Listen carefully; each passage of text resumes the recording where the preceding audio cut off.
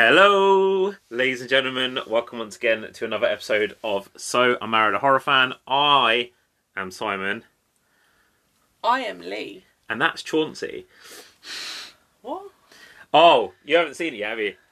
Welcome once again to another episode of So I Married a Horror Fan. This is our lovely Crossing the Stream for November. I'm so confused. So, today, the trailer dropped for the new Blumhouse movie, Imaginary. Okay. Which looks kind of like a Megan situation. Megan, however you say it. Yeah. Do you know Jeff Wardlow, right? Jeff Wardlow, the guy who did Cry Wolf, Kick-Ass 2, and... Does my face look like I know? Truth or Dare. You've seen Cry Wolf, right? I've seen Cry Wolf. Seen Truth or Dare, right? Yeah. No, you haven't seen Truth or Dare? One with Lucy Hale in it? No, I haven't. Yeah, he's got a new movie coming out of Blumhouse, and it's about a girl who finds a teddy bear in her mum's basement, and the teddy bear becomes her imaginary friend, and the teddy bear is called Chauncey.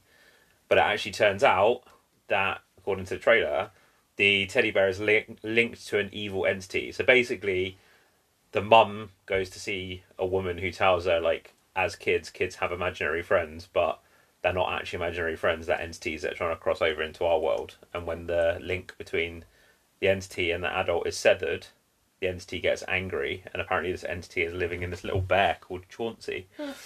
Looks pretty interesting, looks pretty fun. So, you know, is Chauncey in the room with us right now? It's maybe. a Blumhouse, so it's a 25% chance that it'll be good. I don't know, man. Blumhouse's batting average this year has not been great with Megan. I mean, I feel like as a general rule, Blumhouse's batting average isn't great. It depends. They do really good films, but then they will fill 75% of the rest of it with shit. Yeah, it depends on who they're working with. Like, I think when it comes to big franchise IP, their batting average is pretty poor. But when it comes to, like, original stuff, like... And it makes me laugh because it's interesting... Also, depending on what demographic they're trying to tap into. I'm going to come back on Monday with actual facts and figures of all of the Blumhouse movies for the last, 10 years and how many of them were actually good. Well, I think it depends, because, it also depends on what type of demographic they're trying to plug into. Because this one, every poster or every film says, from the producers of. Mm-hmm. Well, the trailer for this one says, from the producers of The Invisible Man, Five Nights at Freddy's, Megan, and... something Megan. Else. I can't remember what the other thing was, but I was like, "Oh, you're trying to tap into that demographic, are you?" Mm-hmm. But they've had a lot of success. I don't know. It looked quite interesting. There's a reveal at the end of the trailer. You get to see. My only problem with the trailer is you get to see what the entity looks like, because there's a scene right at the end of the trailer where they show it very quickly, but obviously people have screen grabbed it and then lightened up the picture so you can see what it looks like. And I was like, I could have done without you guys revealing what that was in the trailer, but it looks quite good, man. That's quite annoying. What? For some reason, the Blumhouse Productions projects list on Wikipedia only has upcoming films. It doesn't have already released films. So what are you looking at? Are you looking at what they've released in the last 10 years? Films, yeah. So, fuck me a lot, apparently. Yeah. Well, the entire Purge franchise, all five of those movies came out in the last 10 years. 6, 7, 8, 9, 10, 11, 12, 13, 15, 16, I could have 17, told you 18, without you 19, having to look it 20, 21, 22, 23. Okay, we'll say 23. So the last 2 years they've released 23 films. In the last 2 years, 10 years, 2 years. Last 2 years. 2 years. 2 years. So from December 2021 to now, they've released... Is it 22? 23 films. Okay, so... Why are you doing it for the last 2 years? Because I'm not going back and counting the last 10 years of films. Out of those, I can tell you which ones I've seen that were good. Totally Killer. Mm. Bearing in mind some of these are just MTVs. Black Phone. Yeah. That's it. I mean... I think if you look at the last decade of Blumhouse, they have some real big... What? Do you know what? On Monday, when we come back with John Dies at the end, I will bring fucking Oh, I'm going to make one of those fucking conspiracy boards Charlie has in Always Sunny in Philadelphia. It's Charlie? Mm-hmm.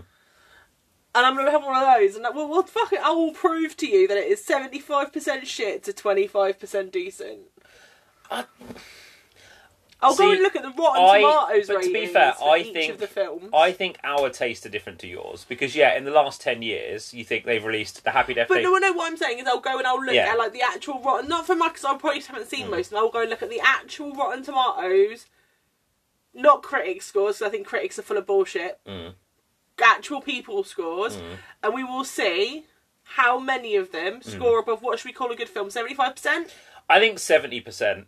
Anything that scores above 70%, we'll give them a tick for good, and anything under, we'll give them a tick for bad. I think you get like 65%. 65 to 70 is what gets you a fresh score, I think, on Rotten Tomatoes. I'll find out. I'll find out how many of those films are certified fresh. Yeah.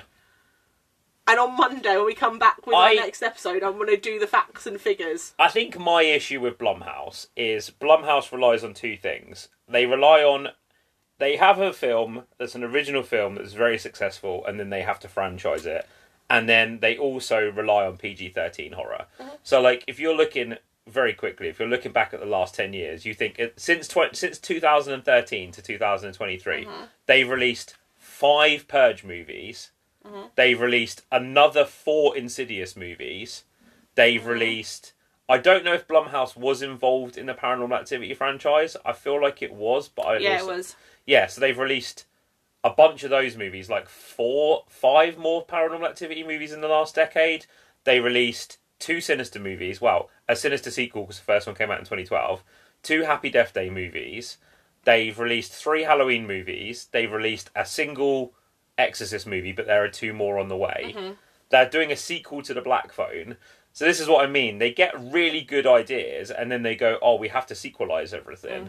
Or they make stuff that's PG-13, which is like Five Nights at Freddy's or... So if we do then, say, from December 2013 to now... Yeah, I think you're cutting out some stuff if you started from December, but... Okay, do you want me to just start from the beginning of the 2010s to now? So what's that, like 13 years? Yeah, that's when the bulk of that stuff would have come out. And, I mean, I can... Yeah, because they started releasing in the 2000s, but 1, 2, 3, 4, 5, 6, 7. They only released 7 films. I'll do the end up... Fuck it, I'm going to go back to the very beginning of Blumhouse. Jesus fucking Christ. I wish I hadn't said anything. And on Monday, when we do our next episode, I'll have my fucking conspiracy board out. Sure. I wish I hadn't said anything. Anyway, Imaginary looks good. I think it looks good. To be fair, I'm in the minority. I enjoyed 1.5 movies that they put out this year. Of the 4 movies that they put out this year that I saw, I enjoyed 1.5 of them. Because I enjoyed Totally Killer, and I enjoyed half of Megan. I think there's a good film in there.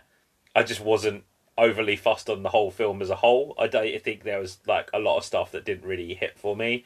I didn't enjoy Five Nights at Freddy's, and I didn't enjoy The Exorcist Believer. So... I didn't know they did TV shows. Yeah. They did a thing called like Blumhouse something of horror, which Compendium of Horror, which was like 7 films that they released through Amazon Prime. Apparently this year they released a show called Floribama Murders. Nice. Anyway, enough about Blumhouse. We're not here to talk about Blumhouse. We're here to talk about Hulu instead. Because today we are talking about Books of Blood. No, not that one. No, not the other one.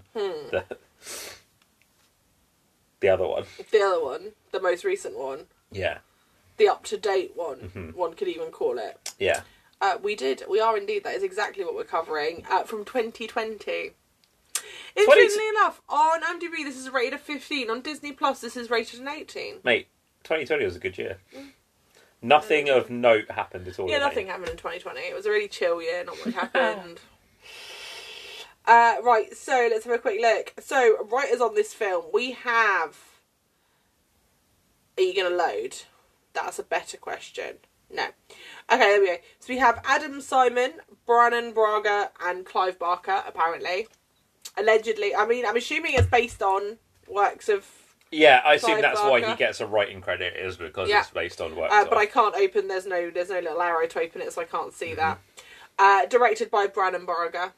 Brannon Braga. Brennan Braga. I'm going to go with Brannon Braga because it Braga, sounds way yeah. more fun to say. Cast-wise for this film, we have Britt Robertson as Jenna.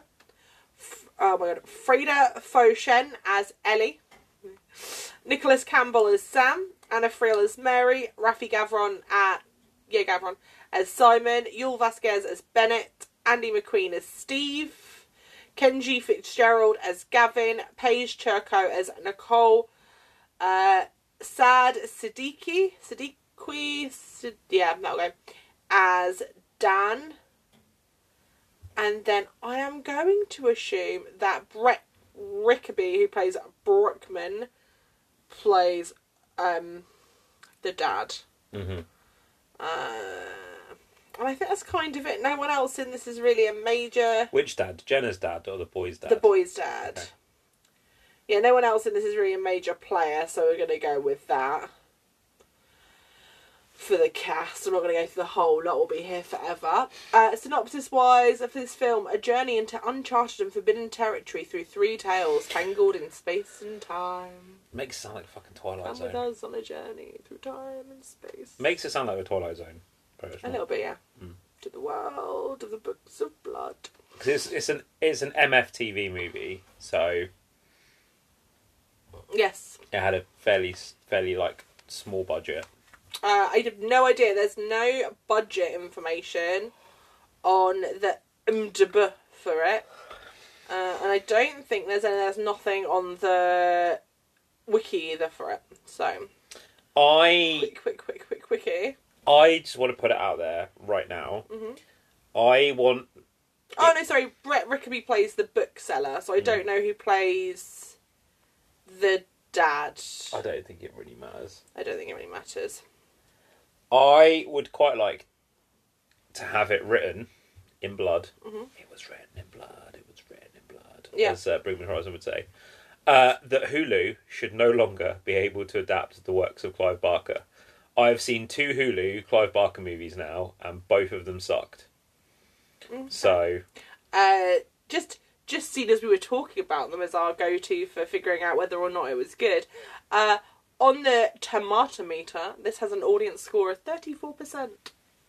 Yeah, I think it has a critic score of like 21 or something stupid like that. 21. Yeah, I saw that. I was like, I'm not fucking surprised. So, here we are, talking about Clive again. This is what, the 6th Clive Barker film we've discussed now? Yeah. Because we've done Hellraiser, Hellraiser 3, Hellraiser, Candyman, and Nightbreed previously. We will probably be doing Lord of Illusion at some point, because I really want to cover that film. But that'll be another film. Did you for say another Candyman? Yeah, we did the OG one. We haven't done the Jordan Peelification of Candyman yet. We've not. Yeah, I love Clive Barker. For anyone that's listened to any of our episodes about previous films, I have on my left arm a rather large tattoo of Pinhead, which I recently acquired. You do? And I've always been a little bit obsessed with Clive Barker in the same way that I've always been a little bit obsessed with Stephen King. And my problem with this film is this is the first Clive Barker movie that we have watched. I mean, even the Hellraiser remake or reboot or whatever the fuck you want to call it, I will give some points to for its Clive Barker-ness. This is the first thing that I've read, or watched, sorry, that has legitimately felt like it had nothing to do with him or his work. Like, it was genuinely unrecognisable to me.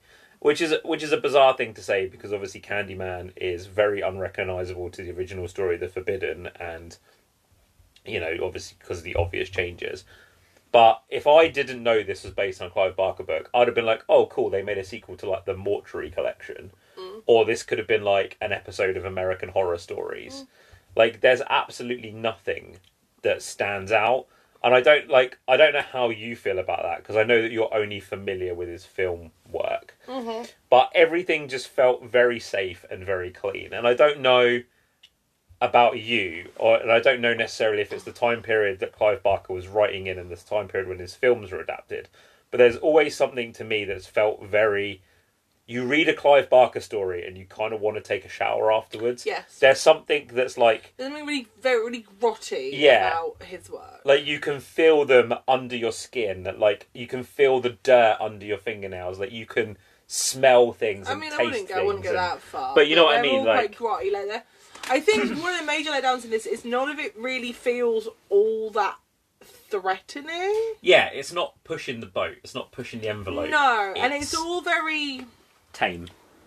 Yeah, it's been cleaned up and polished, and I don't like that very much. Yeah, so this is the second film, as we said, based on the Books of Blood. So there is the 2009 film, Book of Blood, which adapts Book of Blood, which is the first story from the first volume, and On Jerusalem Street, Postscript, which is the last story in the sixth Book of Blood, but it's only available in certain UK editions, so it's not available in every edition of the Book of Blood. This film? So this film and the original film adapt two of the same stories.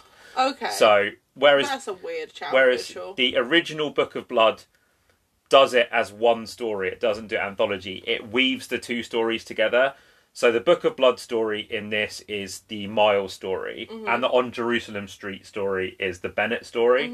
So in the original film, some of the similar beats play out. So basically, you've got Mary, you've got Simon, not Miles, Bennett, and Bennett's mate. Yeah, so basically Mary has a partner and they're like paranormal investigators, and a girl gets raped in her house, so they go to investigate the house because strange happenings happen in there. They come across Simon, who is kind of like a fake, but then like they start a relationship. There's nothing about her son in it, so that's not how they become connected. They become connected because of the case, because he tells them that he can commune with the spirits.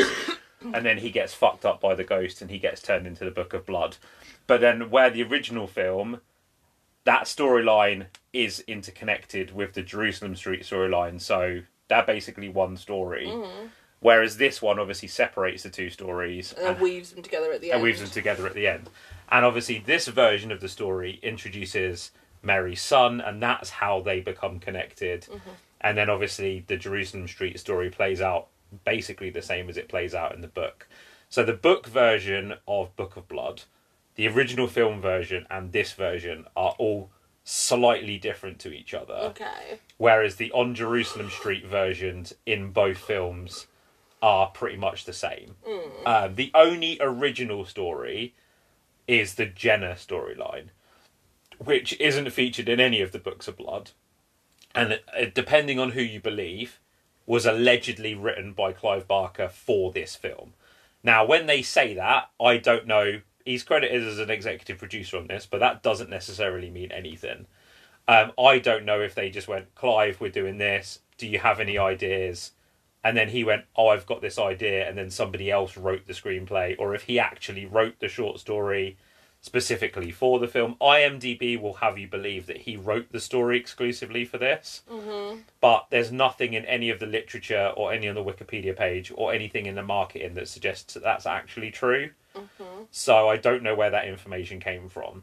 And as I said to you, it seems to be a thing nowadays with Clive Barker. When they adapt one of his pieces of work or they get the rights to something, they always say that he's involved. They always say that they have his blessing and he's going to be an executive producer.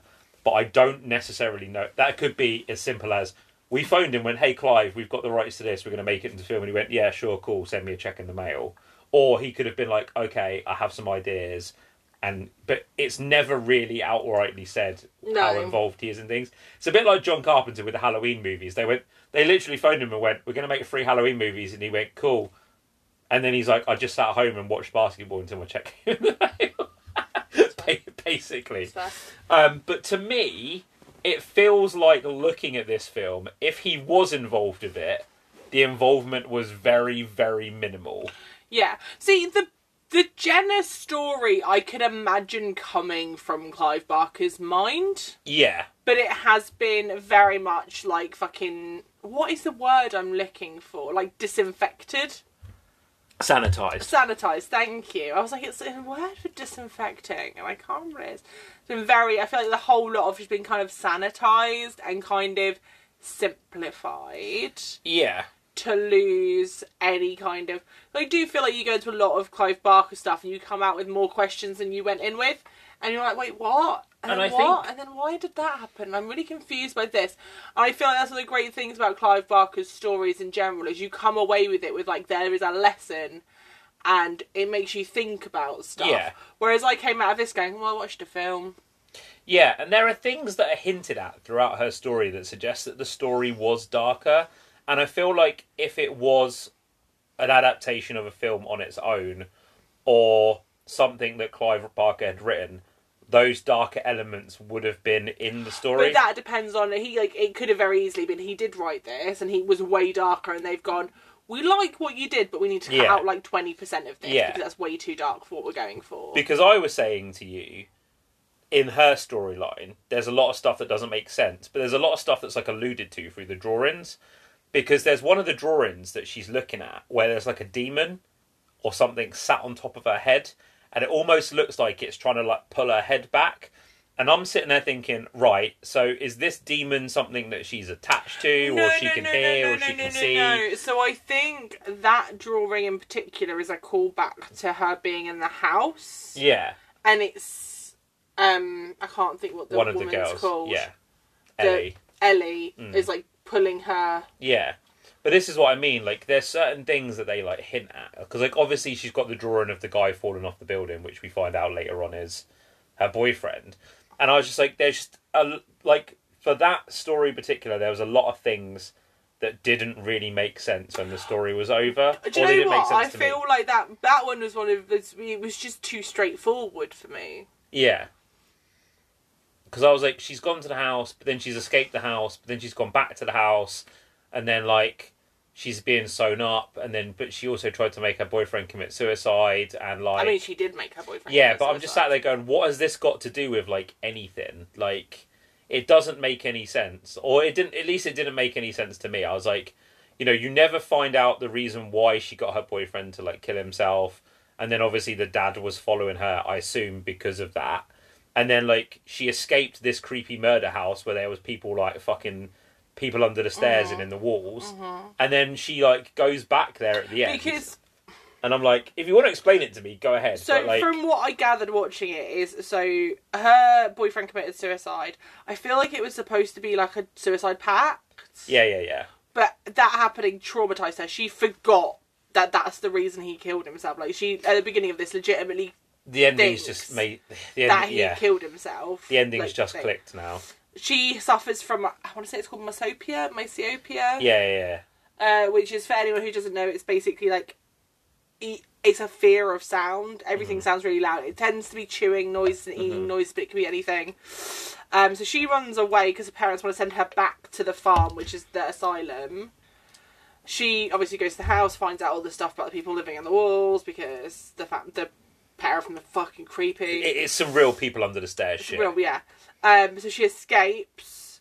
Then when she's hospitalised and she gets home and she's going through all the books, she remembers being the person who basically talked her boyfriend into killing himself. The ending's just... And she goes back, basically, has her ears sewn shut so she can't hear the noise anymore, and her eyes sewn shut so she doesn't have to see what she did, basically. Yeah, I was going to say, the ending, when you was explaining it, just clicked in my head. Then I was like, oh, it makes complete sense now why she's gone back to the house. But yeah, I thought that was a very bland story. I mean...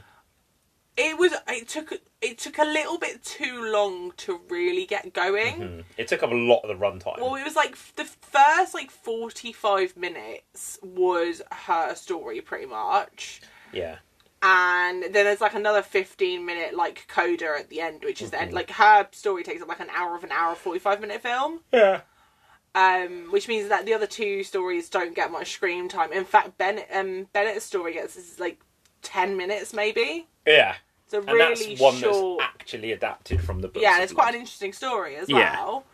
But yeah, like, it was an interesting premise, but I feel like it just took so long to get going that, like, by about 30 minutes in, you were like, this movie is fucking dragging. Because it's just her doing, like, seeing things, basically. And then you get the reveal of there's people in the walls. And you're like, oh, okay, like, that's odd. And then you find out what's happening. You're like, oh, okay. And then it ends. And you're like, oh. Right, so that's that then. Because all of that stuff is literally like 15 minutes. It's like, oh my god, there's people in the walls. Oh my god, she's going to escape. No, she's not. They've caught her. Oh, they're going to kill her. Oh no, the man has shown up. Oh, they've killed the man. They're putting him in the car. Oh, she's got into the car. They're going over the cliff. Done. Boom, bang, wallop. Sorted. Yeah. And it's like that all happens in like really quick succession. And you're like, why was this not dragged out for longer? Yeah. Like, they could have revealed it way earlier and had them, like, hunting her around the house. Yeah, they dragged the wrong part of her story out. Yeah. And I feel like they could have cut that down easily to, like, being just, like, a 30-minute, 40-minute piece of the book, and then given Bennett's story more time to kind of stew, if that makes sense. I think, for me, the most interesting one is the one that's actually based on the Book of Blood itself, which is the Miles storyline. Mm-hmm. I found that really interesting, and again, that's a story that could have like played out for a lot longer. Because that's not particularly... That's only like half an hour of the film is dedicated to that one. Especially when it hits like the halfway point, when you figure out like, you know, what is actually happening when he reveals himself to be... a fake. Like an alcoholic who like faked the whole process to take advantage of Anna Friel's character Mary, and then you're like, oh shit, this is really interesting. But then you realise by him doing that, he actually like awoke the spirit of her dead son, and her dead son's like actually hanging out with her, and then she like actually like just genuinely feeds him to the ghost who like rip him to pieces and turn him into like the titular Book of Blood. Like that story is really with interesting. That story, they could have compressed the beginning part of the she meets him, he's showing her all his powers, she's reading from her book, blah blah blah blah blah. They could have compressed that into like a lot shorter time period and spent more time focusing on the ghosts are real, he has pissed off the dead. Yeah. Oh, he's getting turned into the Book of Blood. Yeah. Because the thing is, as well, is you don't see any of the gore in this film. No. Like, this film on Disney Plus is an 18 in the UK. This is not a gory film at all. No. The gore is very minimal. Mm-hmm. And it's not particularly... Like, this has been from me. It's not particularly scary, either. Yeah. And I think... And I'm thrown by the fact that this is an 18. Is it language? I'm trying to think. I don't think there's even that much swearing in it. Yeah, I mean, when you consider as well, like, you look at... So the first Hellraiser, second Hellraiser, the remake of Hellraiser, Candyman, are all 18-rated films. Mm-hmm. Candyman, I think you could reclassify nowadays probably as a 15. But, like Hellraiser makes complete fucking sense. But, like... You look at it and you're like, those movies had like a lot going for them in the violence department, whereas I'm like, I'm astounded that this movie is like... I would be astounded if this movie was even a 15. Like, but I ain't turning the parental controls on for this one, I'll tell you. I do feel like, though, we need to discuss, because obviously the Miles story gets time to ruminate. You get a half an hour with the Miles story. You get time to kind of ruminate and everything kind of happen at a decent pace. I would have shortened out the... intro part personally, but it comes across. It is a pretty well paced. The one thing that I think is really let down in this movie, though, is definitely the Bennett storyline. Yeah, literally, we're introduced to him at the very beginning when he kills the bookseller, and you find out like he's a debt collector basically for like a mafia boss or some kind of mafiosa, shadowy figure, and the bookseller says to him like, oh, like, the Book of Blood, like this, like that, I can give you that as payment, and he kills the bookseller anyway, which fair. And then it kind of cuts away. We get Gemma's story, Jenna's story. We don't even skip back to him in between the two stories. It goes in straight into Miles, and then at the end, well, mid credits of the film, I guess, really. We get the back end of Bennett's story of them arriving at Ravenmore, sorry. His mate seeing the ghost of his mum and killing himself. and then him going into the house, finding out about the Book of Blood, and then killing himself, or trying to kill him, like stabbing himself repeatedly, and then he winds up back at the house where Jenna is at the time. And we see, I can't think what the guy who was staying, Gavin. We see Gavin getting put into the floorboards, and then Bennett gets killed. Yeah. Because Bennett's story literally is about 15 minutes. Yeah, Bennett stabs himself because he thinks he's being attacked by rats. But, like, personally for me, Bennett is the one story that I'm like, I would have loved to have known more. Like, who does he work for? Why? Like, because I know he says, like, oh, he can retire if he can get his hands on this Books of Blood. But, like, it all just happened so quickly. Like, he's like, oh my god, I saw the ghost of my mum. I'm talking to mum. Blow my brains out. Well, this is what... Like, surely them being around Ravensmoor for a little bit longer, seeing more of the ghostly stuff happening around Ravensmoor, watching his friend kind of go a little bit Well, this is what I mean. Like, this is in the original film, the 2009 film, they do a lot more of this stuff. So he actually finds Simon and, like, starts to skin him, and, like, the body won't stop bleeding, and he, like, drowns in his blood, but then he eventually skins him and, like, takes his skin away in a suitcase.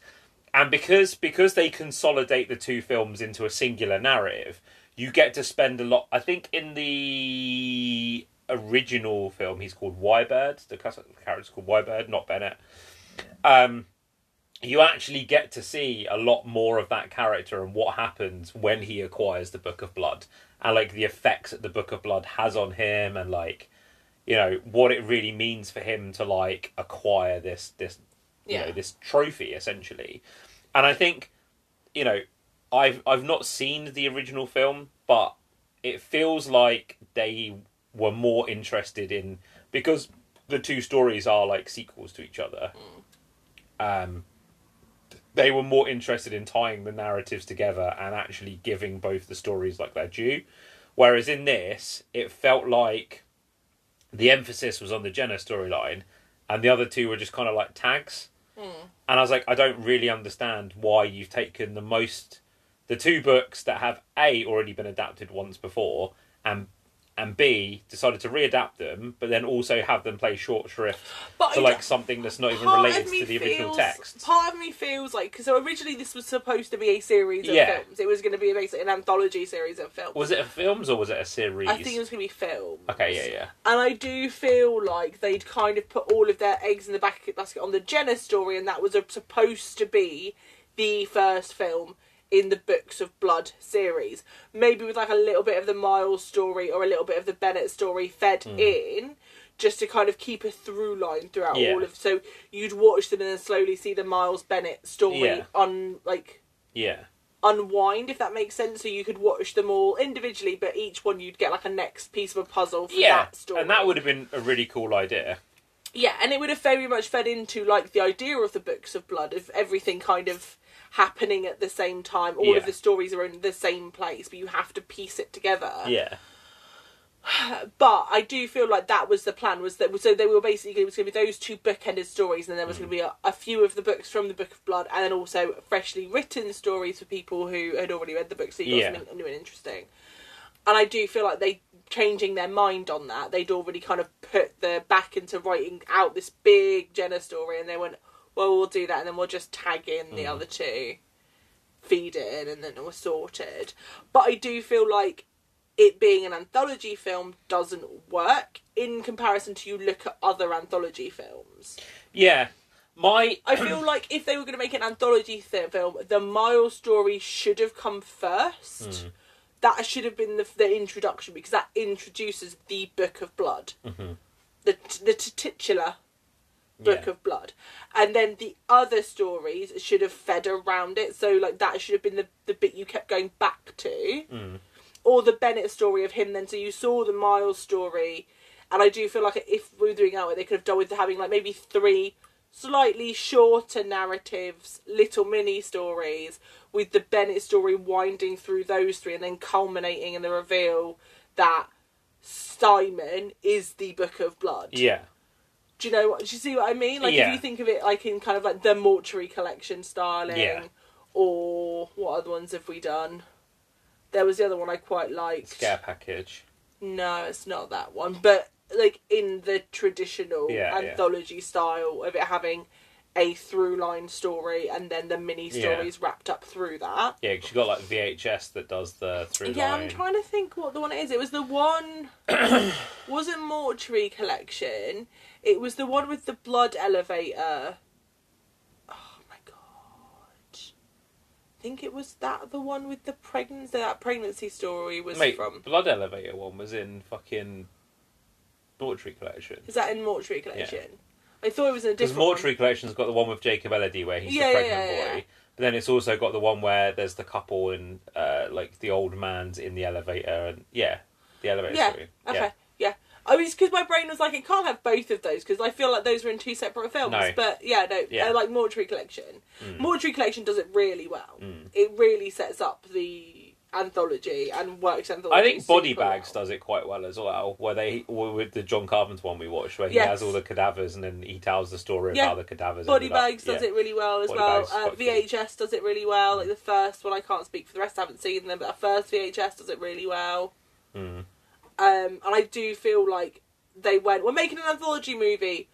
We're not going to do a traditional anthology movie though, and I feel like that really lets this down because I do feel like this would have worked really well. That Jenna takes up an hour of this film, right?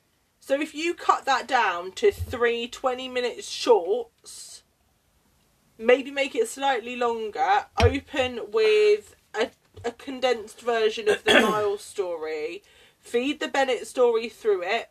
Yeah.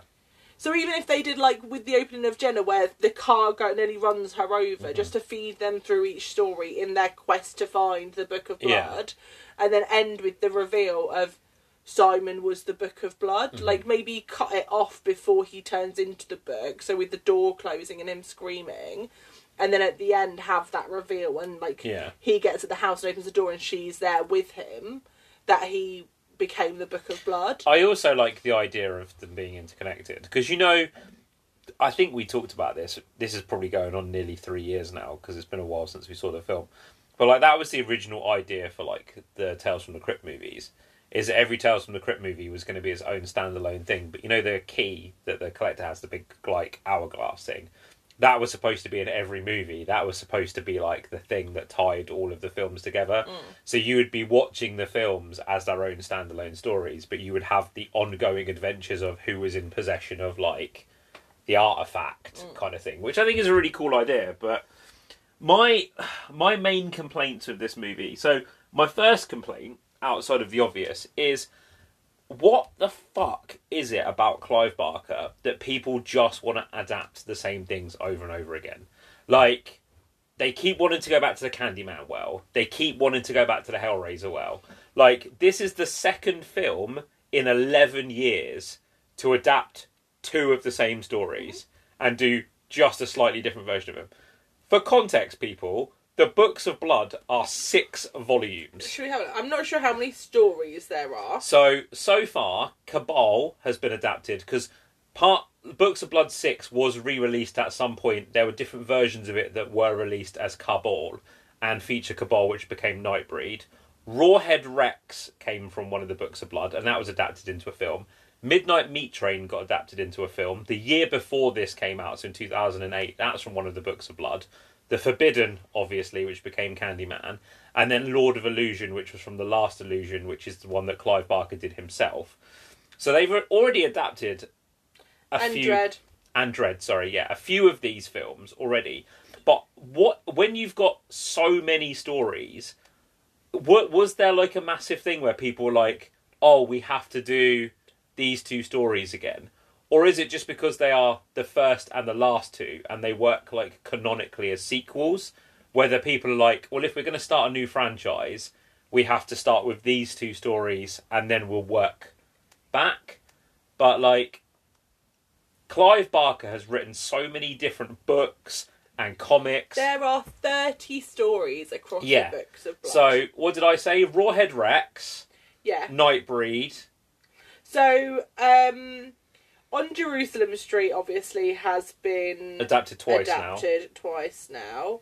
Yeah. The Last Illusion, which became Lord of has been partially. There's another story I think which has also been adapted into but Lord it became of Illusion. Lord of Illusion, which is a sick film. I'm just having a look now. The Forbidden. Yeah.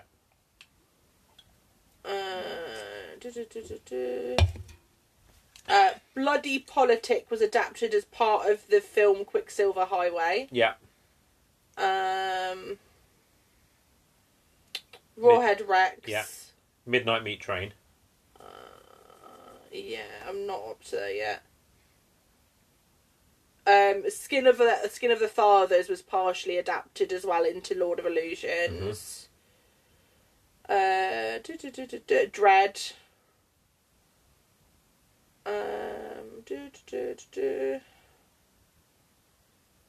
Yattering and Jack was adapted as an episode of the TV series Tales from the Dark Side. Midnight Meat Train, and then Book of Blood. Yeah. And so, then 10. Nightbreed, if you class it, because obviously one of them, as I say, Volume 6 was relabeled as Cabal in some circles. It was indeed. It says here, several of these stories are also published in Cabal. But I don't know. I think Cabal is not in Volume 6, though. The actual story is not in 6. So it's only a couple of those got moved and also put into Cabal. I'm assuming it's in a postscript, 'cause it's only a novella, isn't it? Yeah. So you've got 11, 12, 11... 10 technically, because Cabal isn't one of the... is not one of the So you've books got of a blood. third of these that have been adapted one way or another. Yeah. Why are you going back to the well and readapting stuff that was already readapted? Also, why are we not adapting the new Murders of the Rue Morgue? Yeah. I mean, what are we even doing here, people? What are we doing? Yeah. So it blows my mind that we are like...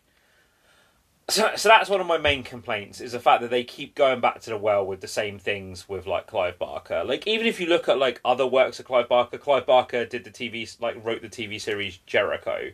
Or the video game Jericho. He had something to do with Jericho. There's the Clive Barker's toy collection that he did. The I can't remember what the actual toy collection is called, but it's fucking dope. He did a video game called Undying, which he wrote. You know, so even if you look at like other media that he's done, like comic books, like graphic novels, video games, there's so much of his work that could be like... I think maybe he didn't do the TV series Jericho, but there is a video game called Jericho that he, like... I'm getting confused. There is a video game called Jericho that he, like, wrote the story for. And I just sit there and go, so why are we doing this again? Like, is there something about these two stories that I don't know?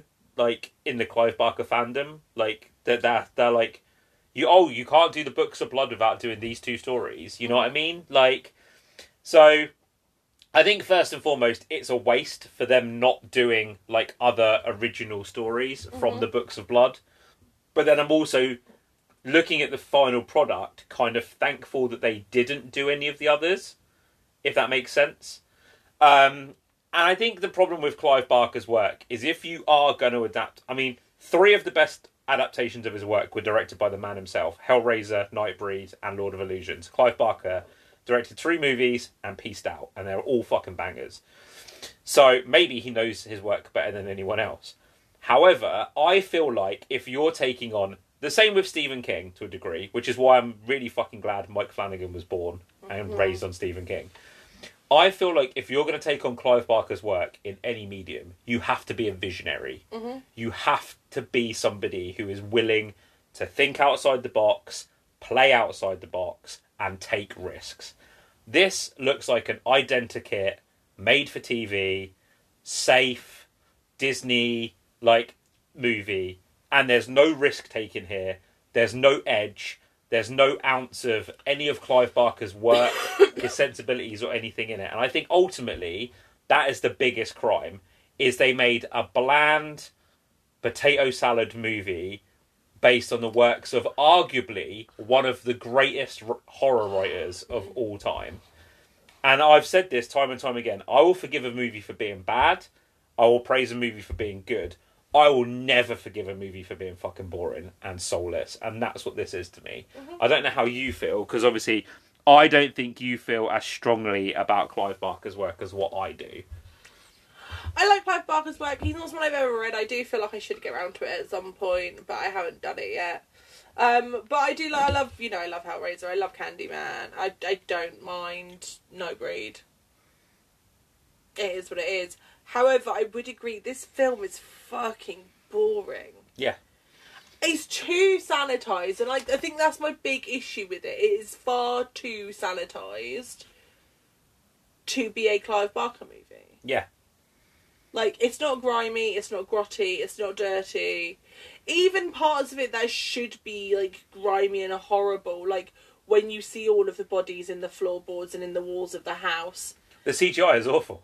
It's not even, like, it doesn't feel dirty. It just feels like...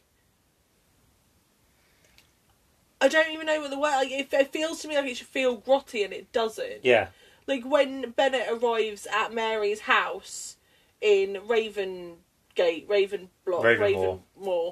That house, like, it doesn't seem grotty or dirty or gross. It's just a bit dusty. So you take that sequence where she's walking through the walls, right, and all the arms are coming out. Mm-hmm. And do you know what I kind of half expected? I half expected a voiceover to be like, have bad odours gotten into your house and you need a way to exorcise them? Get new Febreze Fresh. It felt like a spooky fucking air freshener Halloween commercial. advert. Yeah. Do you know what my brain went to? What? You know, in the labyrinth, when she falls into the fucking pit. The Bog of Eternal Stench. No. When she falls into the oubliette. Yeah. And there's all the hands. Yeah. Catching her, and she's like, "Put me down," and they all go down and drop her. That's what that felt like to me. It was some nonsense. When she ends up in the oubliette. Yeah. It just wasn't. I was like, it's not even scary. It's just like. And you know what? I'm going to give her points. Britt Robinson worked her hardest to make this seem believably terrifying. Not her hardest acting job. I would say pretending to be in love with Jack Whitehall was probably more difficult for her. That's true. I'm not saying it was her hardest acting job. What I'm saying is she worked fucking pretty hard to try and make this appear scary. Because, I know you don't like her very much, but Britt Robinson does a really good job with what she is given. Like, you feel her terror. Yeah, I mean it's not scary, but you feel that she is scared, and you feel the emotions from her as well, like when she's like sad, and the scene where they've got her tied to the chair. Yeah, her and Anna Friel are doing some top-notch work in this movie. Yeah, definitely. And again, the guy who plays Bennett and his mate. Yeah, I think there is some. I think everybody's doing the most with the least, if that makes sense. Oh yeah, 100%. Like the dude who plays Bennett and his mate are fucking well up for this. They are like proper enjoying. They're doing like some Pulp Fiction shit as they're like driving around and stuff. Yeah, the acting surprisingly isn't the issue. It's the lack of material, and I think that's the problem. And I think that's what kills this film is the lack of material, like the lack of tangibility. And for Simon to say that he thought Britt Robertson did a good job is shocking because Simon despises her. Hey, look, man, I talk about her work in the most secret of circles. I'm like, oh no, Cleo! As Phoebe Tonkin, different actress. Hey, they were in the same show together. No, well. Is the cafe open? Oh no! Emma! Anyway, so yeah, I do wonder if anybody attached to this film is actually a Clive Barker fan. Because I cannot imagine being a fan of Clive Barker's work and showing up to work every day and disrespecting the man as much as what the people who made this film did. You know, they are... Seth MacFarlane of Family Guy fame is a producer on this. How the fuck did he get involved? Like, I have no idea. I want to know, like... There's some behind-the-scenes stuff about the making of this movie that I'd be fascinated. Like, how did he get involved? Like, how involved was Clive Barker? Did Clive Barker see this and go, Hollywood had never adapted any of my shit ever again? Like, you know what I mean? I wouldn't like, blame him. you know, I have a lot of questions. Like, his name's not even on this, which is fascinating, because the original one is Clive Barker's Book of Blood. And the poster is the back of Simon's back with all of the words written on it, and it's got the Book of Blood written on it. Whereas this isn't even credited to the man, which I don't know what that says. I was like, were they just hoping... I feel like he watched it and went, I don't want my name on it, thank you. Were Hulu just hoping to palm this shit off as, like, a cheap cash grab? Like, I think if they'd put his name on it, they would have got a few more eyeballs on it, personally. Probably didn't want those eyeballs on it. Like, even Hellraiser 3 has the fucking man's name on it. Like, my man's like, you know, I did Hellraiser 3, man, and then I stepped back. Like, Hellraiser Bloodline has his fucking name on it, and then he's like, maybe it won't be... I feel like maybe Clive Barker watched it and went, I don't want my name on the front of that. Also, it's really telling that Doug Bradley is in the original Book of Blood. Motherfucker's nowhere to be seen in this. He's like, nah, dog. He's like, nah. He's like, look. Oh my god, he could have totally played the creepy stalker dad. Yeah, I mean, He could have played to be fair, he could have just played the bookseller at the beginning, and I'd be like, oh my god! He could have also played the guy who runs the, like, home with the woman. True. Like... I feel like if Doug Bradley was in it, I just want him in it for, like, a short period of time. I wouldn't want him in it a lot. I just want him into, like a nod to, oh, it's Doug Bradley. Yeah. Doug Bradley showing up, roaming around. Doing Doug Bradley shit. I love that man. He's like, got my paycheck, I'm out. God bless the man. I do love Doug Bradley. Mate, do you know he was part of a wrestling federation at one point? I did know that. So, Blackcraft Cult, or whatever the fucking Blackcraft Cult Clothing, or whatever the fuck.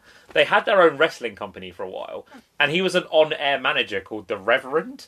And I was like, you motherfuckers trying to be like, nah, that's not Doug Bradley, bro, that's The Reverend. I'm like, come on. It's clearly... Black Cult Clothing, I think they're called. Yeah, Blackcraft Cult, or whatever the fuck I think they're just called Black Cult?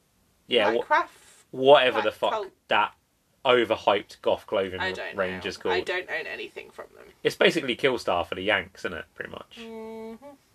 But yeah, he was part of a wrestling corporation at one point, which I think is really fucking funny. And now, man, just chills at home, just like cashing them checks, doing cameos. Mate, could you imagine getting a cameo from Doug Bradley? I'd be like, yes, Daddy, tear my soul apart. Anyway. Yeah, so I think this is probably the most embarrassing thing that's ever happened to Clive Barker from a That film is standpoint. also the reason that we cannot go to any horror convention. Why? Yes, Daddy, tear my soul apart. Hey, look, man, I know what I know. I like what I like. Duggars. I think Doug would be into. Yeah. So, can you give me some final thoughts on this movie and a score, please, madam? This movie exists. It is a film that I have watched. It is a film that I will not be rewatching. Yeah. I do think that they really fucked this film up, in all honesty. I feel like there was so many better ways to do this. So many more interesting things you could have done. You could have taken stories from the Book of Blood. I mean, seriously, there's fucking 30 of them motherfuckers. Even if you discount fucking the ones that have already been adapted, barring the Book of Blood and Jerusalem, there is still 20 other stories you could have adapted. Well, originally, after the first movie, they were going to do Madonna, Pig Blood Blues, and another one, and then they all got cancelled. Yeah. But, do you know what I mean? There were so many books, there's so many stories in these books you could have adapted, and you chose not to. You chose to make it a vehicle for a original story that, while decent, felt far too clean-cut and sanitised to be viewed as a Clive Barker story, personally. And I think he did a really poor job. Yeah. Sosgang. The acting's good. All of the actors are really good, I will say that. And it's well shot. Yeah. It exists. Big up my man Tyler Bates for doing the music. Yeah. I'm going to give it a solid 1.5. Yeah, I think I'm inclined to agree, man. This is the first Clive Barker adaptation that we've done that I've actually outright hated. I think it helps that the rest of the ones that we've covered are Kurt Lassick's and the Hellraiser remake. A movie that I have seen multiple times, but I find myself enjoying little bits of it more every time I rewatch it. We're not talking about Hellraiser. Don't get such about Hellraiser. However, I thought that was the angriest I was ever going to get watching a Clive Barker adaptation. And then I saw this. And you've been proven wrong. And I think at some point we probably will do a Clive Barker month and just cover some of his other shit. We'll do probably Rawhead Rex and all this other stuff. But yeah, Dread. Yes, I had to do a Jackson Rathbone movie. This is just a cash grab in every sense of the word, and I feel like it's one of those things where people get the rights to something. They think having the original creator attached as an executive producer gives them a license. Now, they use it as a badge of honor of oh, hey, we've got this person's approval. I'm yeah, all of the original Ghostbusters signed off on Answer the Call. Doesn't make it a good film. You know what I mean? That fucking got Francis Nicole. I like that film. Just because you get the approval from the original creators doesn't necessarily mean that is a sign of quality. And I think, yeah, I sincerely hope that Clive got a nice paycheck and he used his money to buy himself well. some very nice things. Yeah. But I would agree, the 1.5 I think is being generous. I'd probably give it a 1. It's a film that I wish I hadn't watched. I was bored the entire time, and I feel like I'm never going to watch it again. I'm now imagining Clive Barker taking his cheque from this and going to buy himself a really nice cashmere chunky knit sweater. I feel like he's a cardigan and sweater man. Yeah. I don't know. I can't tell you what Clive Barker looks like, if I'm 100% honest with you. He's been very ill recently. But I do feel like he's a cosy jumper and cardigan man. I hope he went and got himself a really nice cashmere, very soft to the touch, quite cosy jumper. Because I think one of the premieres they did of Hellraiser at one of the new Hellraiser at one of the go look at pictures of film festivals, he was there. But he's been very ill recently. He's been in very ill health in the last few years. But yeah, so that's our thoughts on Clive Barker's Books of Blood. He's way younger looking than I thought he would be. Yeah. As always, have you seen this film? What did you think? Come find us on social media, SIMAHF Pod on Twitter, So I'm Married a Horror Fan, all lowercase, all one word, on Instagram and Tumblr. Thank you, as always, guys, for your continued support. We will be back on Monday with a look at John Dies at the End as part of our ongoing Horror Adaptations Month. As always, stay spooky, stay safe, take care, guys. Bye-bye. Bye.